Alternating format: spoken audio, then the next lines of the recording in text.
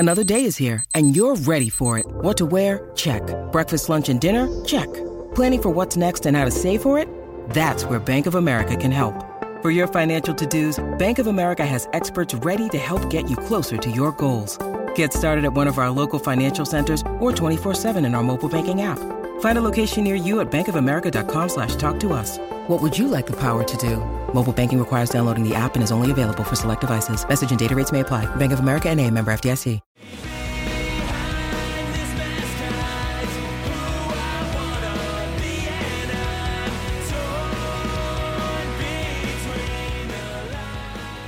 What's up, everybody, and welcome back to another episode of Straight Up Sabres, presented by the Hockey Podcast Network and the Charging Buffalo, brought to you by Thin Man Brewery. As always, I'm Brendan.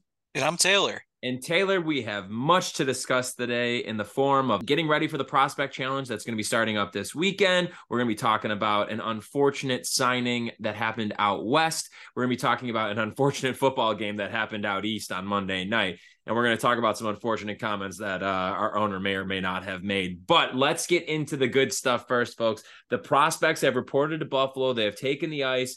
And, folks, this is a scary-looking group we got here for these Sabres prospects. So let's go through some of the names that are going to be participating in the 2023 Prospect Challenge.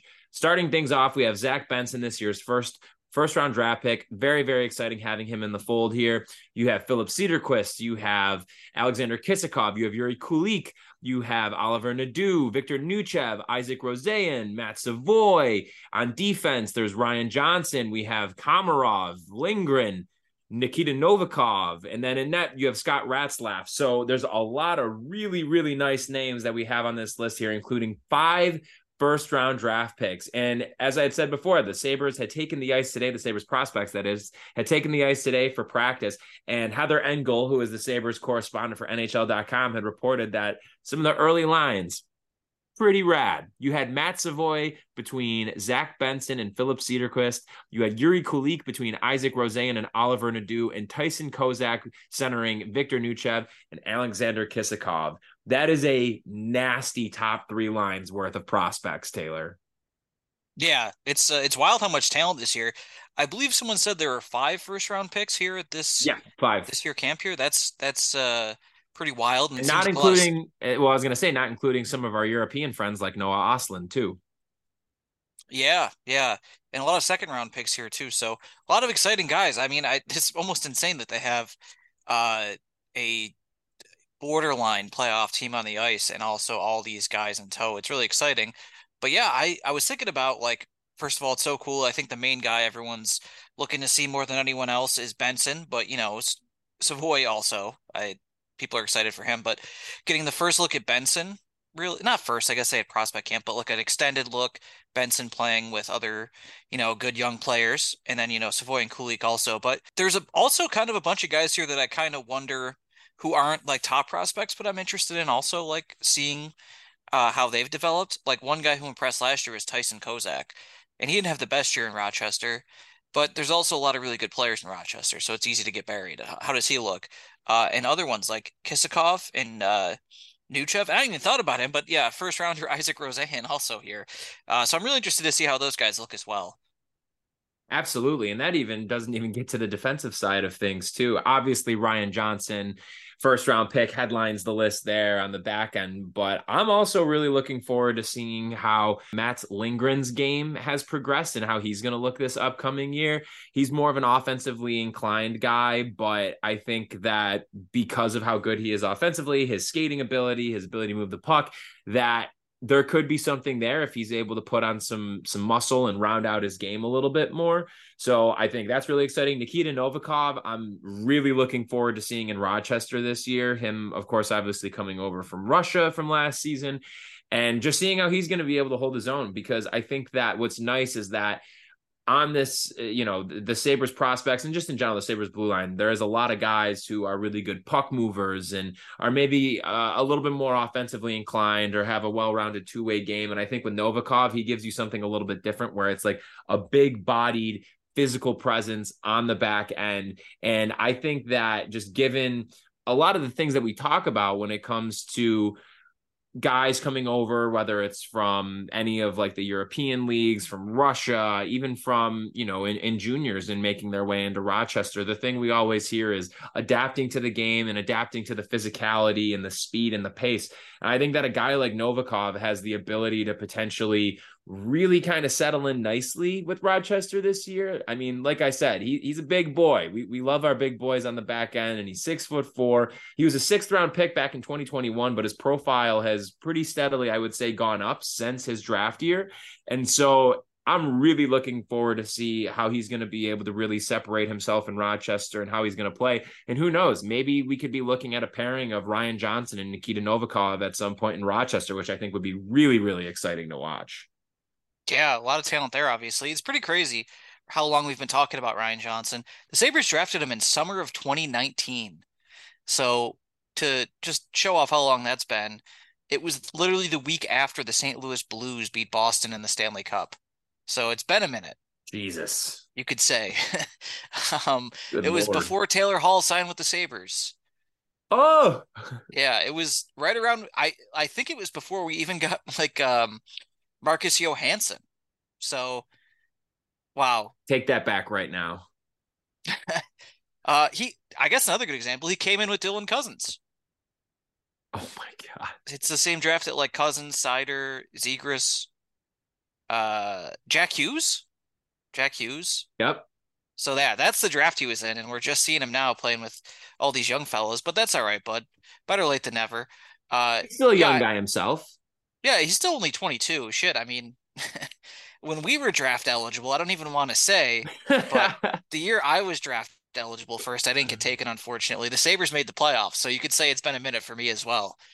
Uh, and the year Brendan was draft eligible, it was supposed to be the end of the Mayan calendar, and we were all supposed to die. Maybe we did. Maybe this is a Damn. nightmare, but Could be. who knows?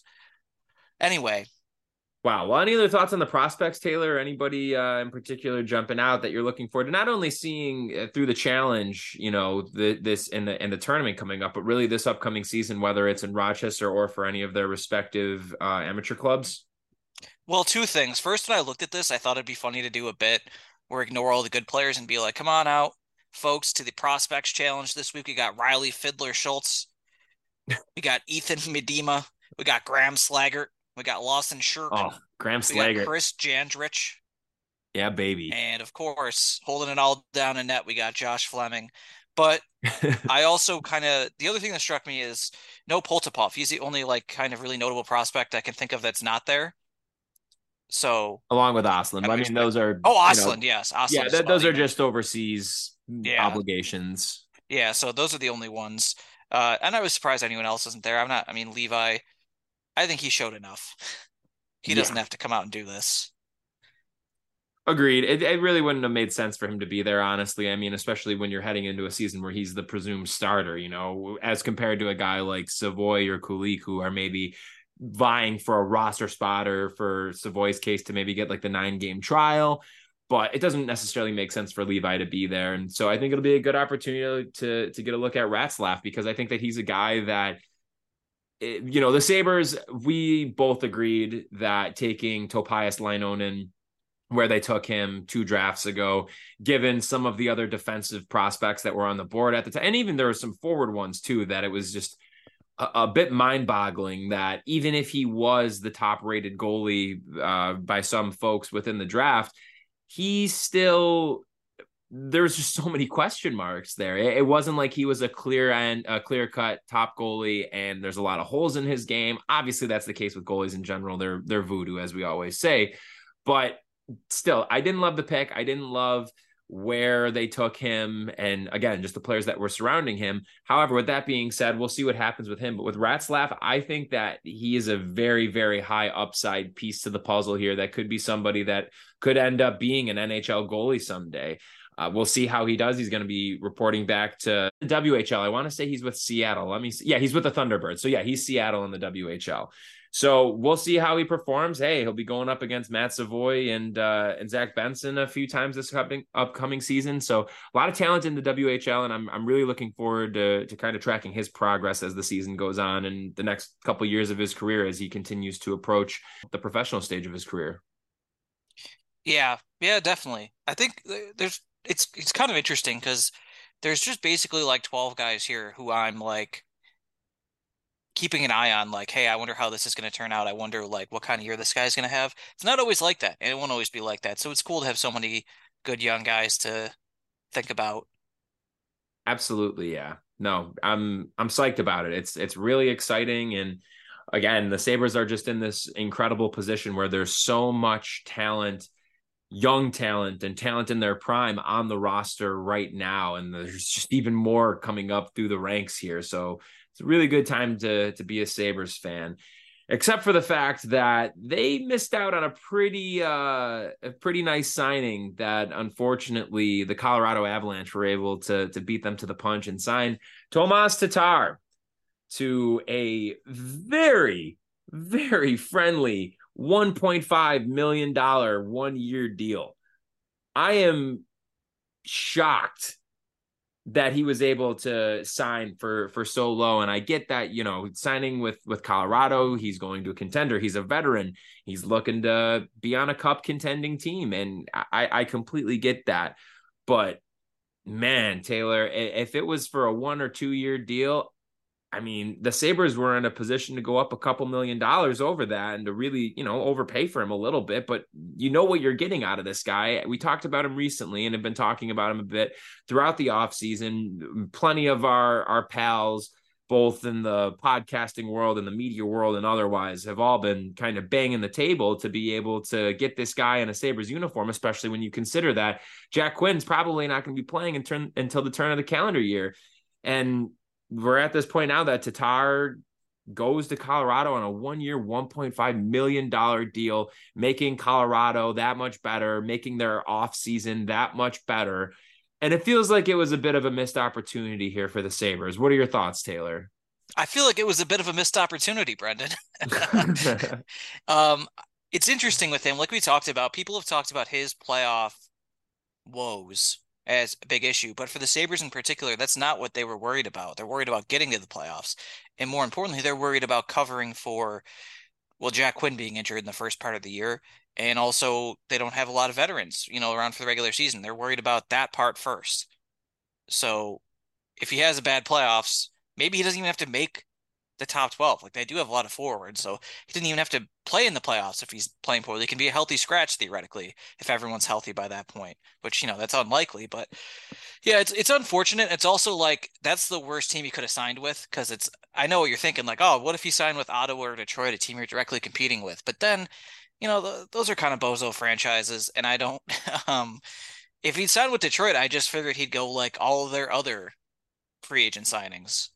Not that they have any room to sign him anyway in terms of roster spots, but Colorado, it's going to be like, shit, it was a good idea. Colorado did it. It was probably smart. So, Usually a good barometer with that front office over there. If Colorado does something more often than not, it's a good move. And yeah. they had a good offseason, man. Colorado had a great offseason. I think the Ross Colton move is really solid for them. I think for the getting him for the same price as Jordan Greenway, Ugh, that's hurts my crazy. yeah.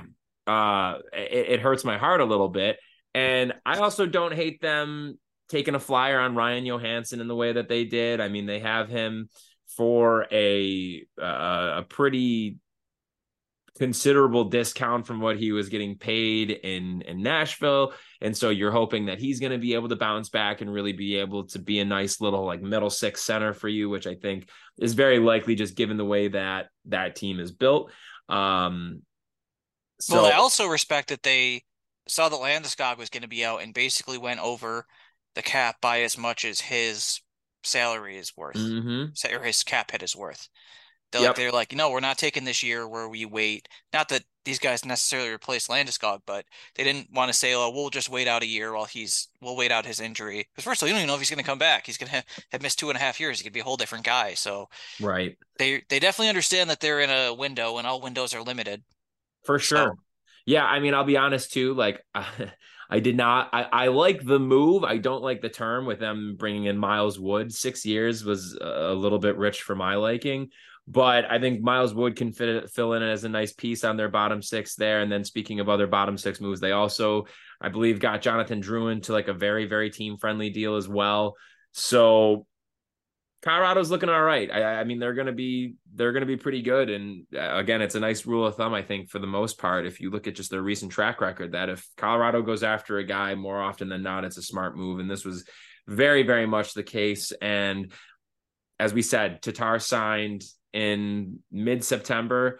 The Sabres should have tried to have him locked up a month ago so that we wouldn't even be having this conversation right now. So it's really disappointing. And I think it's just lending to some of the nerves that I have about this upcoming season. I mean, I obviously know in general, we all know that there's a lot at stake here. You have the longest playoff drought in NHL history, and you're banking on a lot of guys to continue a lot of their progress and growth while hoping that, you know, they're not going to plateau. And you're asking guys who maybe aren't necessarily equipped for the positions that you're putting them in terms of like their roles on the roster.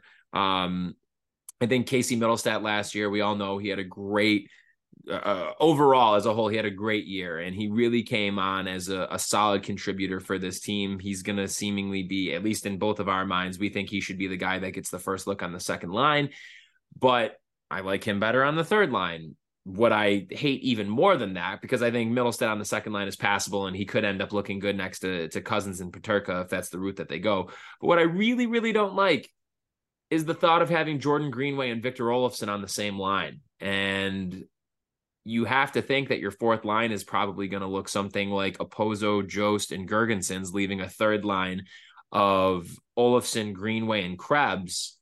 Yeah. And Krebs, obviously, we've talked at length about the development of his two-way game and that he really needs to be put with some skill players now to be able to try and round out more of his playmaking skills, because he does have a lot of great tools that should translate into him being a point producer as well. You know, I feel like for me, Krebs can be a really good middle six center that will pot you 50 points a year and give you good penalty kill time and be able to play strongly at both ends of the ice and kind of prop up maybe a defensively challenged scoring forward, let's say.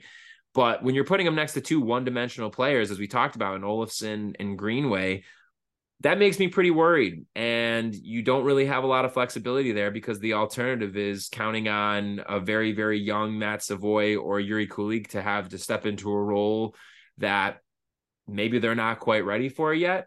That remains to be seen. I don't know if either of those guys will get a look right off the bat out of camp and into the regular season, but it feels like it's really a mistake going into the offseason without making one external addition to the forward group.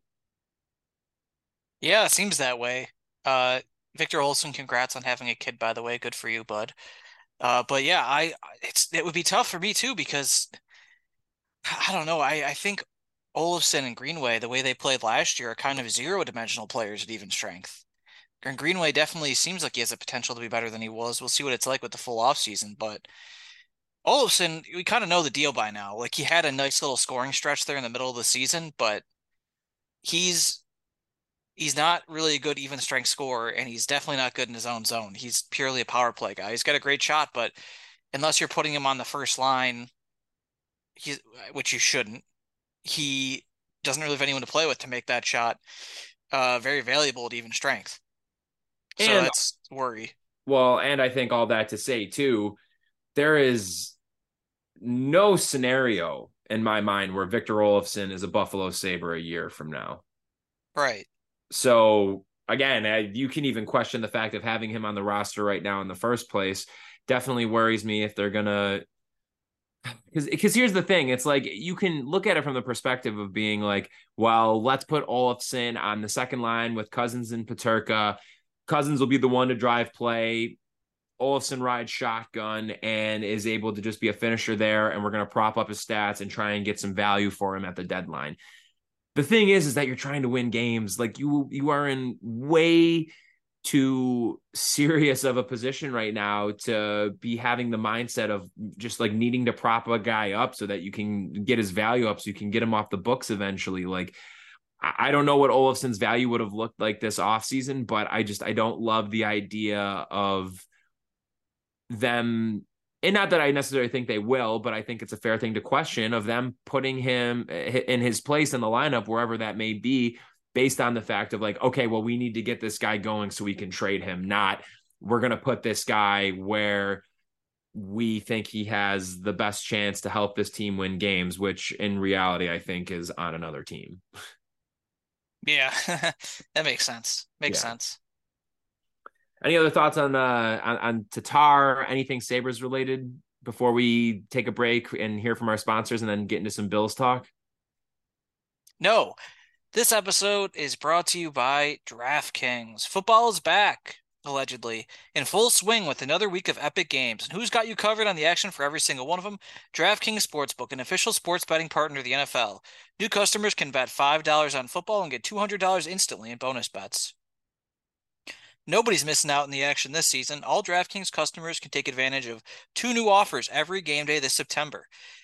So get in on the NFL Week 2 action with DraftKings Sportsbook. Download the app now and use code THPN to sign up. New customers can bet just $5 and take home $200 instantly in bonus bets. Only at DraftKings Sportsbook with code THPN. The crown is yours. Gambling problem? Call 1-800-GAMBLER or visit www.1-800-GAMBLER.net. New York, call 877 at Open Wire. Text Open Wire 467-369. In Connecticut, help is available for problem gambling. 888-789-7777. Visit ccpg.org. Please play responsibly. On behalf of Boot Hill Casino and Resort, 21 and over, but age will vary by jurisdiction. Void in Ontario. See sportsbook.draftkings.com/football terms for eligibility, terms, and responsible gaming resources. Bonus bets expire 7 days after issuance. Eligibility and deposit restrictions apply. And we're also brought to you by a little brewery you might have heard of called Thin Man Brewery. Brendan, you heard of this place? Maybe once or twice. Well, folks, the Thin Man, it's going to be maybe a different kind of Thin Man soon. Thin Man Chandler, 166 Chandler Street, got a big announcement coming, and we can't say all the details yet. It's very exciting, but Thin Man announced yesterday a forthcoming partnership with their friends at Jackrabbit. For those unfamiliar, Jackrabbit is a bar and restaurant on Elmwood, where JP Bullfeathers used to be. Live music, Brendan's played there. Great late night bar scene, great food, brunch, all that great stuff. They're partnering with Thin Man. What's going to happen? You'll find out. Don't be so nosy. You'll know soon. Well But said. yeah, I personally believe it's very exciting. So, folks, that's something to look forward to. We're teasing it right now. Consider this a tease. You've been officially teased. I'm being teased right now, Taylor. I'm being way too teased. Yeah, exciting though. It's going to be really cool. And who knows? The good times are just going to keep rolling. But a couple other things to mention here. Thin Man will be at Borderland Festival this weekend. So that's always a good time, as I understand it. Music, beer, all kinds of good times there. And you can get your tickets right now at borderlandfestival.com. So always check that out. That's Friday, Saturday, and Sunday this weekend. So it's coming up. Don't wait. Get your tickets. And then, is more Minky Day. Of course, Minky Day is October 14th.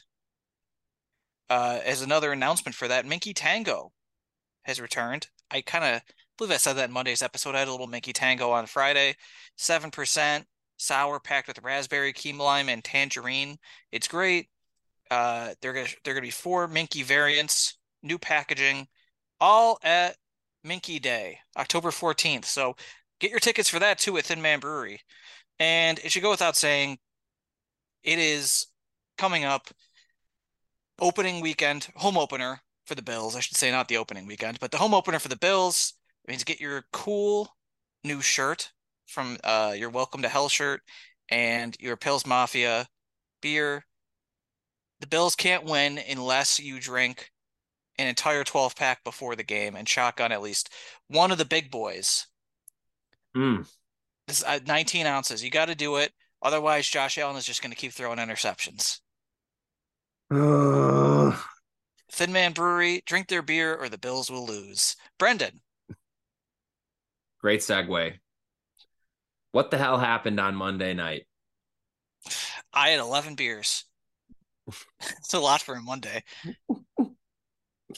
Let's talk about that specifically, Taylor. What were we drinking on Monday? Um, Couple different things. My friend Tommy had like he had a lot of beer available, but I also had some Blue Light grapefruit, and I saw the dashes before I went over to his house, and I was like, you know what? I haven't had this all summer, so I got to have some of this while it's still decently warm out. And you know what? Things were going well at first. I mean, not for the Jets or Aaron Rodgers, but God, that was bad. And honestly, you know what? I woke up on Tuesday and I felt fine from a hangover perspective because I was just so crushingly disappointed. I didn't have time to worry about. I can't have a headache right now. I can't be dehydrated. I'm sad. Taylor, where do you, I mean, there's a lot that we can talk about here as to, what went wrong. Josh having four turnovers being, of course, one of the primary things here. It's been talked about all week by folks that since he came into the league, Josh not only leads the NFL in total touchdowns, but he also does in turnovers as well. So it's a problem here. And I think people have called into question, myself included, Ken Dorsey within this. Obviously, Dorsey's not the one telling Josh where to throw the ball, but I think that there's a notable difference between how reeled in Josh was with Dable running the office as compared to Dorsey. I think also there was several very questionable play calls that I really did not agree with on the offensive side of the ball. Not to give any disrespect to that Jets defense, because I think that's a top 5 defense in the NFL in terms of just the depth, overall star power, all of those things. But what can they do with Josh here? I mean, it's wild. I think in addition to that, too, the offensive line, Spencer Brown, man, we gotta address right tackle like week 1, and we're already saying that, and I think that speaks to the rest of the roster that pretty much everything that everybody was saying was going to be an issue heading into this year was an issue. Spencer Brown at right tackle, the complete lack of a middle linebacker, a reliable middle linebacker, I should say. And then I know they added Kincaid, but Diggs feels like the only receiver that can consistently get open. And that's been the case for a few years now. And they really have not tried to take a swing to try and supplement the rest of the receiver room to give Josh another legitimate threat on offense. I think that Kincaid's going to grow into the role. And I think that once they are able to get some of the jitters out of the way or the chemistry issues, whatever you want to call it, that he's going to settle in and he's going to be a great piece to the puzzle here. But the offense is humming when Josh is feeding the ball to Diggs. But the fact of the matter is that there is not another reliable piece on that on the offensive side of the ball, in my opinion, in terms of like a skilled playmaker. So I don't know. What are your thoughts on that word vomit I just threw at you? Well, I think the main thing is you mentioned up front the 4 turnovers. That's kind of the whole story. And they really weren't forced into those turnovers. But one of them, what you could say was an arm punt, so whatever. The other ones, they were really not forced into. Uh, it's those are just basically all Josh's fault, and I think that's people would say it's a microcosm of Allen, but it's also worth noting. So passing numbers were down last year, which is a rare thing to happen. They've basically been on a straight line up from 1978 to present. So for them to be down was kind of a story. And one of the things that was going on through the season is people saying defenses adjusted by playing with 2 deep safeties, which cut off the deep ball, and that forces you to play the short game. And that's a problem for some people, not a problem for others. But it really doesn't have to be a problem for anyone because taking what you can get from the defense it's so doable if you're a good, smart quarterback who is accurate, which Josh can be. I mean, he's good and he's accurate. I don't know if whether he's smart still, remains to be seen. But it's like we've said this before. Tom Brady made his whole career on just taking what the defense gave. It not like a whole bunch of like, holy shit, you see that throw from Brady? No, they're all like 7 yards at a time.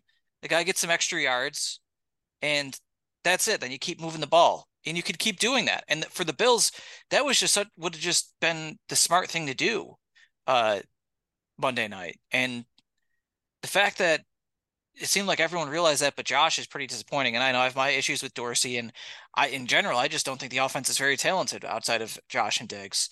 But they had plays where he could have scrambled for first down, or he could have hit someone Knox or in some cases Diggs, just someone that was open for a short pass. But the Jets were very willing to cut off their ability to throw deep and then kind of try to get intermediate too. Like they had five defensive backs, I want to say five or six, and then you have on the D line you have Quinn and Williams. So like the Jets are a uniquely hard team to play, but given that Zach Wilson was their quarterback, it was very easy to see the Bills winning an ugly like 16-6 game, which is really where it seemed like we were headed for. And the fact that they didn't is mostly of an indictment of Allen over anyone else. But to get to the larger big picture things, yeah, like what I said about the offense being talented, Spencer Brown, good example. He just gets blown up constantly. You should have known that. It's year 3 or 4 or whatever year it is with him.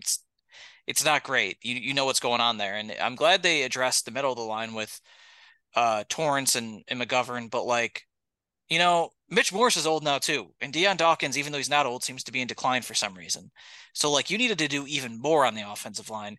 Meanwhile, I'm willing to see how Sherfield and Hardy work out. I'm not thrilled about either of those guys. Gabe Davis is Gabe Davis. I don't think he's a real number two, and leads me to if you don't have one, you have Diggs and a bunch of other guys, which can work out. Look at the Chiefs last year, but I think Kincaid had a perfectly fine first game. I think Knox it was fine-ish too, but I wouldn't say that's a huge skill. What you really need is God, I think you need Allen to be smarter, but I really think you need a different offensive coordinator. I And also, one last definitely. thing, you have to understand what your ability to run the ball is. I'm not sure if you can just give James Cook the ball to go up the middle with this offensive line and his skill set. I don't know. It's been like one game with him as a real starter, but God, that was not encouraging. And second and 15 draw in overtime, also not encouraging. So I'd say this, go beat the Raiders by like 10 or more. People will feel fine. I agree. I think that it's fair to feel a little bit nervous coming out of that game. I mean, that the fact that they couldn't beat the Zach Wilson led Jets is just deeply alarming, and the mistakes were bad, but it was game one. The Bengals and Chiefs lost too, and I don't think anybody's punting on those seasons either. So I think it's going to come with time and they can clean their act up here a little bit. Yeah, beat the Raiders, get back on track, right the ship a little bit, and everything will be fine. But man, oh man, there are some glaring holes there that it makes you wonder, like, I don't know. I know that they just got their extensions this past off season, and I don't mean to get ahead of myself or anything like that, but like, let me put this at you. Is a missed playoff appearance mean that one of Bean or McDermott's not here next year? Or probably more Mm, accurately, does it mean that Dorsey's not here next year? I mean, if they're really on their way to missing the playoffs, why are you keeping Dorsey all season anyway? Don't let Dorsey ruin the season. You have Joe Brady. You have him on staff. This is a huge luxury. You don't just have a guy you can replace him with. You don't have just Anthony Lynn or someone like that. You have the guy who is the architect of the greatest college football offense of all time. I know you had a lot of talent there, but like, give it a shot. If Dorsey's really not working out, like, short leash on this guy. You're trying to win a Super Bowl. But your actual question, I don't know if a playoff miss. I don't really know what it means. And the thing with a lot of Bills fans, I'd say since like the middle of 2021, have been souring on McDermott, and I understand that definitely. And I think you should be have high expectations for your coach. The problem is, I think it's easy to forget, especially once they got good in 2020. You're just in the good football vortex of feeling good about things and your ability to replace someone or change this or that. Well, let me tell you something. You know what happened if McDermott got fired in most realistic NFL scenarios is that the GM stays and a GM like Brandon Beane gets to hire a second head coach. I'm doing air quotes right now because he didn't actually hire McDermott. He got brought on by McDermott. Very unusual situation. So that would be the normal thing to have Beane move on. And GMs, I think, unless they do a horrific job, tend to get multiple head coaches. Usually two. You fail with two, and then that's that. Then you both get fired, and everyone starts over. Let But oh, sorry, just to finish that, that's what would happen. And in my opinion, and it's easier to forget about him because you don't have to see him all the time. You don't have to see him on the sidelines. You don't have to worry about this player, that player not going for fourth down or kicking a field goal here or there. You don't have to worry about any of that with Brandon Beane. You don't have to think about that. But if you do think about it and you look at the jobs respectively that him and McDermott have done, McDermott is a better coach than Beane is a GM, at least so far. Well, and that And was going to be my question to you is yeah, in a worst case scenario, say that this season, and I don't think it will. I still think that this is a playoff team here, and I think that they're going to get it together and Josh is going to settle in. But say things go nuclear. Say they miss the playoffs. Say Miami wins the division, and God forbid the Patriots finish ahead of the Bills. If you are Terry Pegula and one of those two needs to go, which of the two are you firing? That's such a good question. I kind of think you've just an easier opportunity theoretically with firing McDermott because you could just hire an offense first head coach, which to be honest, that's really what I want. That's what they Like, should do anyways. yeah, that's what I mean. So the problem is that still leaves you in the bad situation of Brandon Beane being kind of a questionable GM. And I think, look, just look at the defense now, especially if the defense is good again this year, even though we've had our ups and downs with defenses, aside from the first half of 2020 and some spotty moments in 2017, the defense overall has been really good since Beane and McDermott took over. And here's the thing with that. Hoyer, Hyde, Trey White, Matt Milano. You know how many of those guys Brandon Beane bought in? Zero. Those guys were all brought in by McDermott via his draft in 2017 when he ran the draft and Doug Whaley just kind of sat there and watched, and the free agency period where Doug Whaley was pretty clearly not in charge anymore. Those guys all came in with him. And Edmonds, granted, Edmonds had a really good year last year. That was his first like really standout year. He wasn't bad before, but it wasn't great. So it's like you're kind of left wondering like what the hell has like Brandon Beane been up to? And well, I mean, look at the drafts he's had. Now you can say he brought in Von Miller, but like, come on, man, I could have brought in Von Miller. I knew Von Miller was good. I would have given Von Miller that contract. Besides that, it's like Rousseau. Rousseau looks okay. He had a good game on Monday. He hasn't been really a first round pick level good. Kyrie Irving was scratched. Boogie Basham's gone. Then you look at the offensive side. Cody Ford's gone. Gabe Davis has been really solid for a fourth round pick. But I mean, what else have they done receiver wise? Like he brought in Beasley and Brown. That was a good offseason. Then they kind of those guys fell apart. Last year they had problems at receiver and they said, shit, what should we do? And they just brought in Beasley and Brown again. And they were both old. So there's just a lot of, and I know he's had good draft picks too, but I mean, take a look back at those 21 and 22 drafts in 2020, not all that great either. And you could say like, yeah, he's better than what we've had, but I don't know if he's Super Bowl level good, which really brings me to the other point. Like, what does that mean? That's what I meant about like you being in your like I'm believing in myself and my team, good football vortex, a good feeling vortex for the first couple of years, especially of 2020. It makes you forget that this team's still owned by Terry Pegula. I don't know if this is a good segue, but this like he's still the guy that would have to come in and hire a GM. And I think our luck might be running out on that front because with the way that things have gone well for the Sabres and Bills recently, it's been he brought in McDermott potentially because he just liked McDermott was a high school and college wrestler, and that worked out really well. McDermott brought in Beane, happily ever after for now. And then he just kind of liked Kevin Adams. So he's like, all right, Kevin Adams, you have the job. You know, he should not obviously shouldn't really have given Kevin Adams the job. It's worked out really well, but I don't think he knew that. Both of those are real bad process, good results turnout. So that's what I mean by being worried. Like, yeah, I kind of see the potential in the future for moving on from Beane and McDermott, but it's scary. Totally is. It is because again, yeah, a lot of that does come back to do you trust the guy at the top to hire the right people and to bring in the right guys? I mean, you can't deny like 3 division titles in a row. You got to give McDermott his credit there, but you also need to acknowledge that this guy has repeatedly crumbled in the big moments. Yeah, that's the big thing. He has had the opportunity to learn from these mistakes, and he has not. He has made obviously different games, different game situations. He has made overall, though, the same kind of mistakes in these key spots here.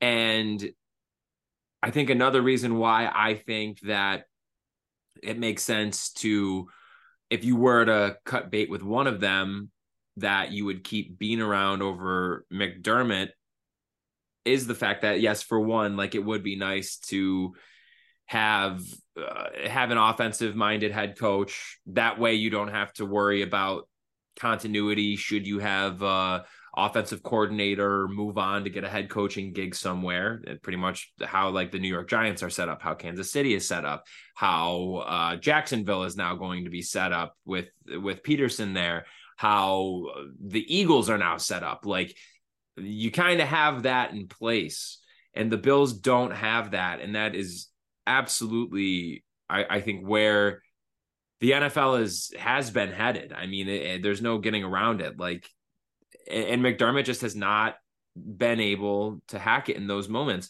I think additionally, I would trust having Bean be the one to kind of lead the way with hiring a head coach as compared to having Terry have to hire a general manager. You know, because you'd think in that scenario, should McDermott stick around, say, that he would be the one leading the way with that. But I would feel more comfortable having Bean being the guy picking a new head coach. Because again, I mean, we'll see how this year goes, but it's been 3 years worth of no Super Bowls. And while breaking the drought has been great and winning the division titles has been great, and the consistency and building a winning culture here has been great, falling short of your goal when, let's be real here, like, yes, Brandon Beane for sure has not made some of the substantial additions that we've needed him to, but this has been a roster for 3 years now that has been capable of winning the Super Bowl, and they haven't, and that is Sean McDermott. That's what it comes back to for me. And Patrick Mahomes. Well, yeah, but Sean McDermott.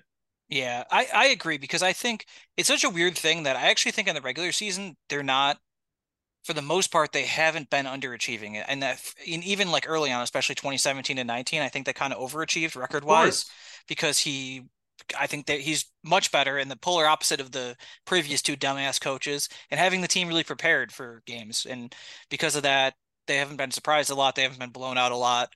They've been right there all the time. And in fact, they've taken some other teams by surprise. And even in the last few years, I think in general, aside from 2021, their record has usually been a little bit better than than their talent level. The thing is with McDermott, and it's weird because it's not every playoff game, but it's a lot of them. Like go back to 2019, like they blew that game against the Texans. 2020, it was too close against the Colts. I was at your house. Yeah. Apartment. Yeah. The Ravens one was good, but still also pretty close. Then they get destroyed by the Chiefs the next year. Massacred the Patriots. We all love that. That's great. No complaints. 13 seconds happens after that. I still don't know exactly who to put that on. It could be Frazier, it could be McDermott, it could be the weird communication about it's kicking off McDermott. her squib. Is it? Do we think that, like, here's the thing. There's a squib it's thing. McDermott. How could it not be? Well, Leslie Frazier's the defensive coordinator. Yeah, he's the head coach though. And do you really like? We obviously don't know like the full parameters of like what that looked like, that relationship between the two of them, especially considering how his departure this offseason felt really weird. But like, come on, man, he's the head coach. Well, yeah. So I think he wears it like in when they get blown up by the Chiefs and they get blown up by the Bengals, he wears that definitely. But in a game like that, that's what I was thinking about this today, how the Bills used to have a crazy amount of leaks, and then a certain team president got fired, Sabres too, and then they stopped having leaks, and then I just have a stunningly small or non-existent amount of leaks that is almost bewildering because of that. I find it hard to know who exactly to assign blame to in 13 seconds, because we don't, like you said, we don't really know how much of the defense was McDermott and how much was Frazier. And the fact that they separated this offseason makes me think at least a little bit like Frazier got to do what he wanted to do on defense. And that kind of makes me blame him. What makes you feel that way, though? The fact that they parted makes me think that either McDermott was coming down on Frazier, like, I want to make changes, or McDermott was like, I don't want you here anymore, but I don't want to fire you. Because it didn't happen right after the season. Right. Ended. So it makes me think that started with off-season stuff, like, hey, we're going to change some stuff, or hey, this is going to be different. Or he already had it made up in his mind that he wanted to take over defensive play calling and that Frazier wanted out. But yeah, so I just think at 13 seconds in general Frazier is also interesting because the Bills gave up like I said earlier, that they've had a good defense since he came in. The Bills have given up by far the least amount of touchdowns, if that's the metric you want to use for good defense, since he took over.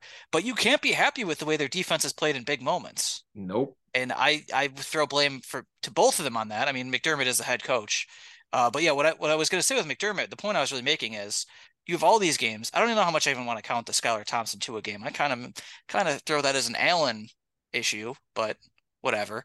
I think McDermott in the Bengals game, the Chiefs game, definitely the AFC Championship Chief game, the Texans game, we'll count that too.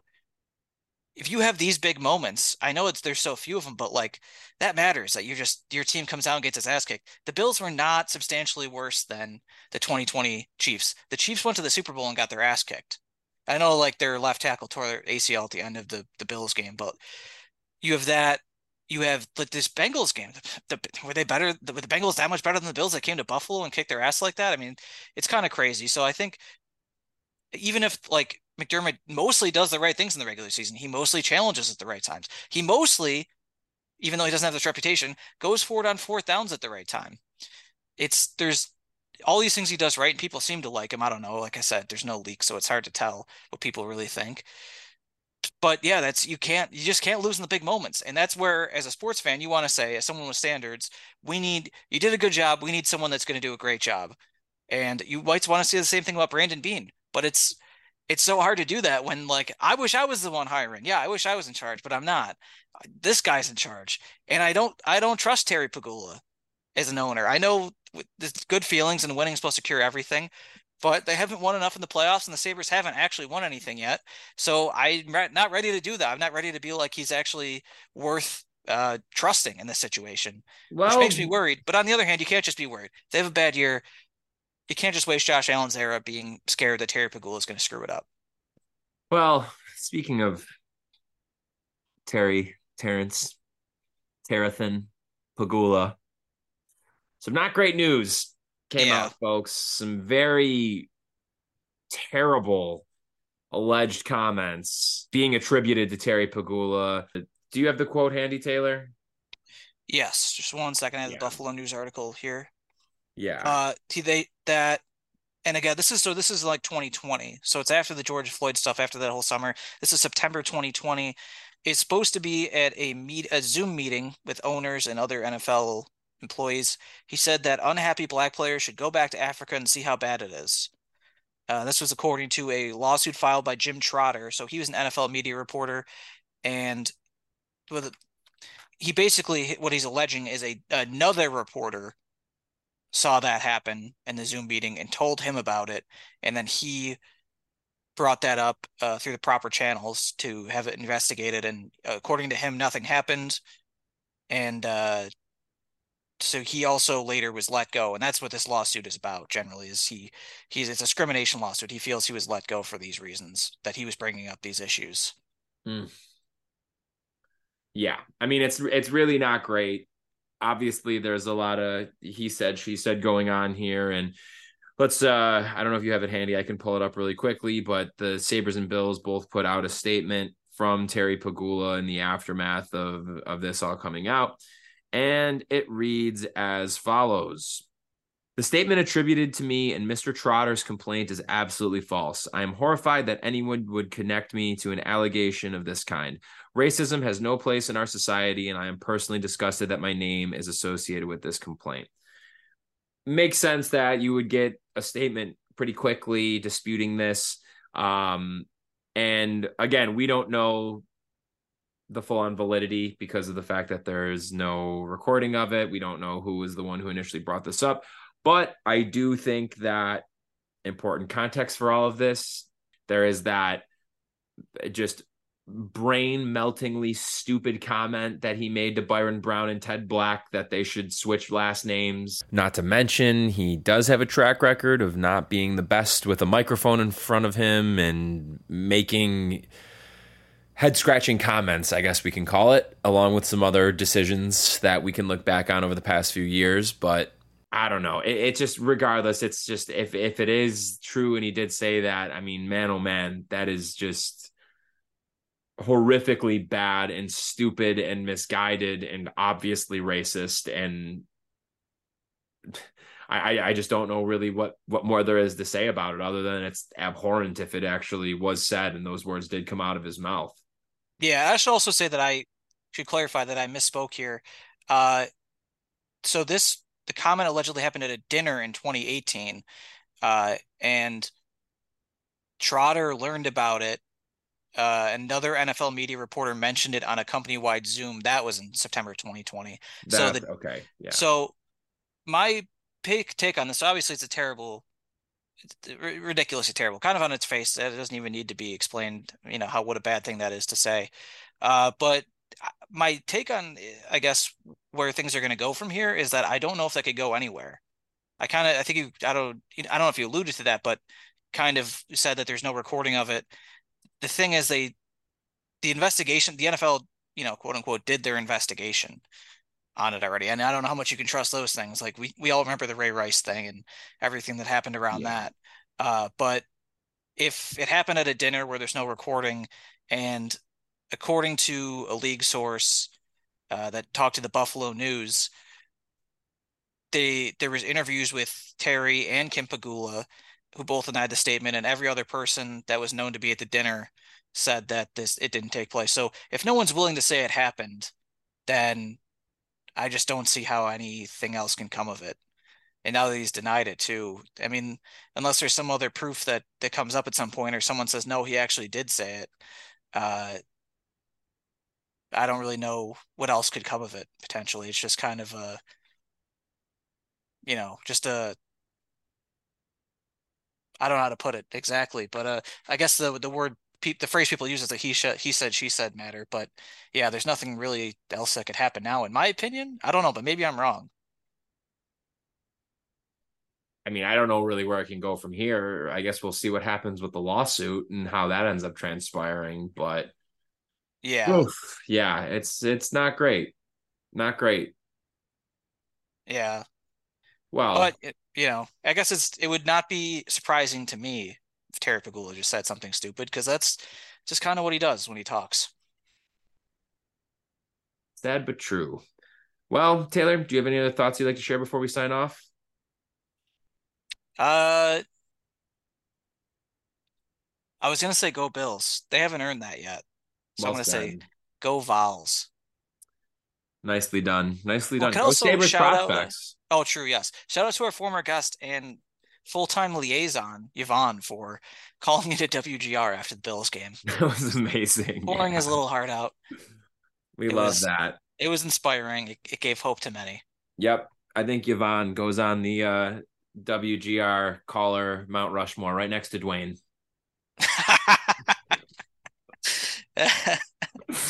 All right, Taylor, any last thoughts you'd like to share? Nope. All right. Well, everybody, thanks so much for tuning into this episode of Straight Up Sabres, presented by the Hockey Podcast Network and the Charging Buffalo. Make sure you're checking out both the presenters of this podcast on their respective website. Whatever streaming platform you're currently using to listen to this episode, make sure you're checking out all of our fellow shows. And of course, make sure you're following them on social media as well, Facebook, Twitter, and Instagram. You can also find us, Straight Up Sabres, at Straight Sabres on Twitter. And whatever app you are using to listen to this app, make sure you are either following or subscribed to us on your preferred streaming platform of choice, as we'd very much appreciate it, and leave us a nice little rating or review in the process. Last but not least, we have our wonderful sponsors. We love them, folks. Don't we love our sponsors? We love DraftKings Sportsbook, that promo code THPN. Use that at checkout and take advantage of great deals. And of course, Thin Man Brewery. Make sure you're heading over to Chandler Street. Take advantage of some good food, some good drinks. Wherever you're buying your beer at, make sure you're picking up your Thin Man beers as well. We'll be back with a brand new episode on Monday, everybody. Enjoy your weekend. This has been Straight Up Sabres.